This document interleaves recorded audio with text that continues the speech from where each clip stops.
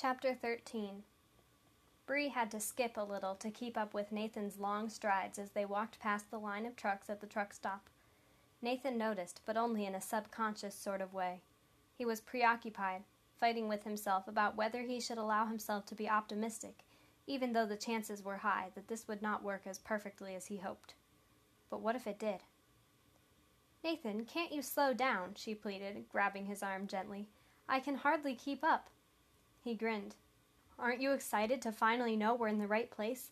Come on, there's just one more line of trucks to check, then we'll take a break and get a late lunch or something." "Oh, fine," Bree sighed. "If you say so." Nathan picked up speed slightly, and Bree laughed. "No way, I am not going faster than this." She stopped walking, and Nathan turned around and stopped, too, several paces ahead of her. "I'll stay right here until you decide to walk at a normal speed."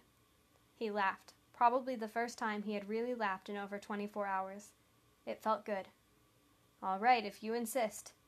He offered her his arm in mock gentlemanly fashion. "Right this way, my lady. I wouldn't want to tire you out." Something about the moment reminded him of another time, over a year ago, when he would have done the same thing to Rosa, with every intention of making her fall for Victor. His plans had never failed, until Victor died right after getting engaged. He was done with matchmaking. That decision was non-negotiable. But he didn't have to be done having fun and making jokes. Victor had always been a troublemaker, and he would have hated this melancholy atmosphere. Maybe Nathan needed to bring a little of the life back into the team. "Nathan," Bree whined, "you're speeding up again." "Oh, sorry." They had reached the end of the line, and there were no colored license plates. He dropped his arm from Bree's and pointed out a restaurant that was just visible down the street. "Well, do you want to eat there while we wait for the magic to happen?" "If only it were magic," Bree sighed wistfully. "You know, part of me still wants to believe in magic. It gives you a way out of all your problems. Like you can just wave a wand and your worries disappear." Nathan smiled. "I don't think it's quite that simple, Bree. No magic would be able to get rid of everything. Haven't you read any of those stories where magic is what causes all the problems in the first place? Harry Potter's problems are a whole lot bigger because of his magic." She glanced at him briefly. "You know, Nathan, I've never thought about that before. That's a really good point." Nathan grinned.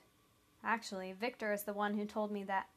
He used to be a really big fan of Harry Potter before he became a Christian, and even after that he still liked the books, just not quite as much." "Oh, he was a Christian?" "Yes."